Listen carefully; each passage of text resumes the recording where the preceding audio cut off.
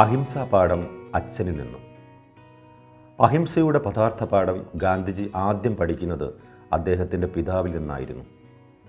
ഏതാണ്ട് 15-ാമത്തെ വയസ്സിലായിരുന്നു ഇതിനാസ്പദമായ സംഭവം നടക്കുന്നത്. തെറ്റായ കൂട്ടുകെട്ടിൽ നിന്നും ബീഡിവലി, മോഷണം തുടങ്ങിയ ദുർവൃത്തിയിലേക്ക് തിരിയാൻ തുടങ്ങിയത് മോഹൻദാസിൻ്റെ 13-ാമത്തെ വയസ്സിലായിരുന്നു.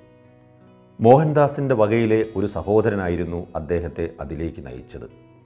ബീഡി വലിക്കാനുള്ള പണം കണ്ടെത്തുന്നതിനായി സഹോദരൻ്റെ കയ്യിലെ സ്വർണ്ണവളയിൽ നിന്ന് ചെറിയൊരു കഷ്ണം മോഷ്ടിച്ച് വിൽപ്പന നടത്താനായിരുന്നു പദ്ധതിയിട്ടത്. ഒടുവിൽ മോഷണം നടത്തി. ബീഡി വലിയിലൂടെ ഉണ്ടാക്കിയ കടം വീട്ടി. പക്ഷേ കൊച്ചു മോഹനനിൽ ഉറഞ്ഞുകിടന്നിരുന്ന സത്യാകാംക്ഷ തൻ്റെ തെറ്റിൻ്റെ ഗൗരവത്തെക്കുറിച്ച് ചിന്തിക്കുവാൻ അദ്ദേഹത്തെ പ്രേരിപ്പിച്ചു. ഇനി ഒരിക്കലും തെറ്റ് ചെയ്യില്ലെന്ന് ആ സമയം തന്നെ പ്രതിജ്ഞയെടുത്തു. അച്ഛൻ്റെ അടുക്കൽ ചെന്ന് കുറ്റസമ്മതം നടത്തണമെന്നും അദ്ദേഹം ആലോചിച്ചു. നേരിട്ട് പറയാൻ ധൈര്യം അനുവദിച്ചില്ല. അതിനാൽ കാര്യങ്ങളെല്ലാം വിശദമായി എഴുതിയ ഒരു കത്ത് അച്ഛന് നൽകി. ചെയ്ത തെറ്റുകൾ ഏറ്റുപറയുക മാത്രമല്ല, ഉചിതമായ ശിക്ഷ നൽകാനും കത്തിൽ അഭ്യർത്ഥിച്ചിരുന്നു. കത്ത് അദ്ദേഹം വായിച്ചു തീരും വരെ കട്ടിലിൻ്റെ കാൽത്തലയ്ക്കൽ മോഹൻദാസ് ഇരുന്നു. മോഹൻദാസിൻ്റെ അച്ഛൻ കരംചന്ദ് ഗാന്ധി അക്കാലത്ത് രോഗം ബാധിച്ച് കിടപ്പിലായിരുന്നു. കത്ത് വായിച്ച കരംചന്ദ് ഗാന്ധിയുടെ കണ്ണുകളിൽ നിന്നും കണ്ണുനീർ ധാരധാരയായി ഒഴുകിക്കൊണ്ടിരുന്നത് കൊച്ചു മോഹനന് കാണാൻ കഴിഞ്ഞിരുന്നു.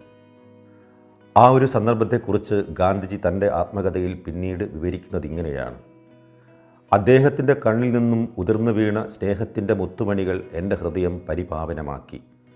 ആ സ്നേഹം അനുഭവിച്ചറിഞ്ഞവർക്ക് മാത്രമേ അതെന്താണെന്ന് പറയാൻ കഴിയുകയുള്ളൂ. ഗാന്ധിജി പിന്നീട് പറഞ്ഞു, എന്നെ സംബന്ധിച്ചിടത്തോളം അത് അഹിംസയുടെ പദാർത്ഥ പാഠമായിരുന്നു.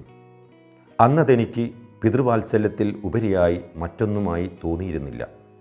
എന്നാൽ ഇന്ന് അത് ശുദ്ധ അഹിംസയായി ഞാൻ തിരിച്ചറിയുന്നു.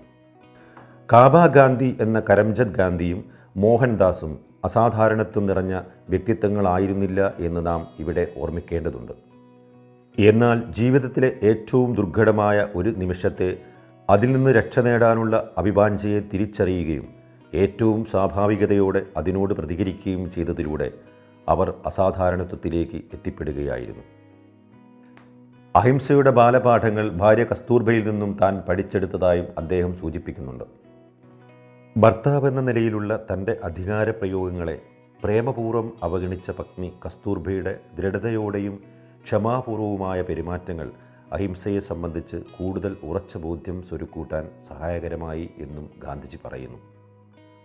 കൗമാരത്തിലും യൗവനത്തിലും ലഭിച്ച ഈ അഹിംസാ പാഠങ്ങൾ ഗാന്ധിജി പിൽക്കാലത്ത് തൻ്റെ ജീവിതത്തിലുടനീളം പ്രയോഗവൽക്കരിക്കാൻ ശ്രമിക്കുന്നതായി അദ്ദേഹത്തിൻ്റെ ജീവിതത്തെ നിരീക്ഷിക്കുന്നവർക്ക് മനസ്സിലാക്കാൻ സാധിക്കും.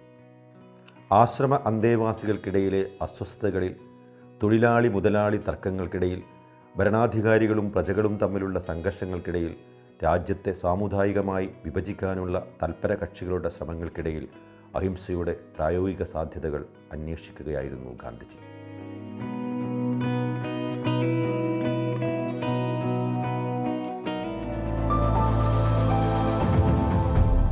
You are listening to Copy Think Podcast, The Unheard Narratives.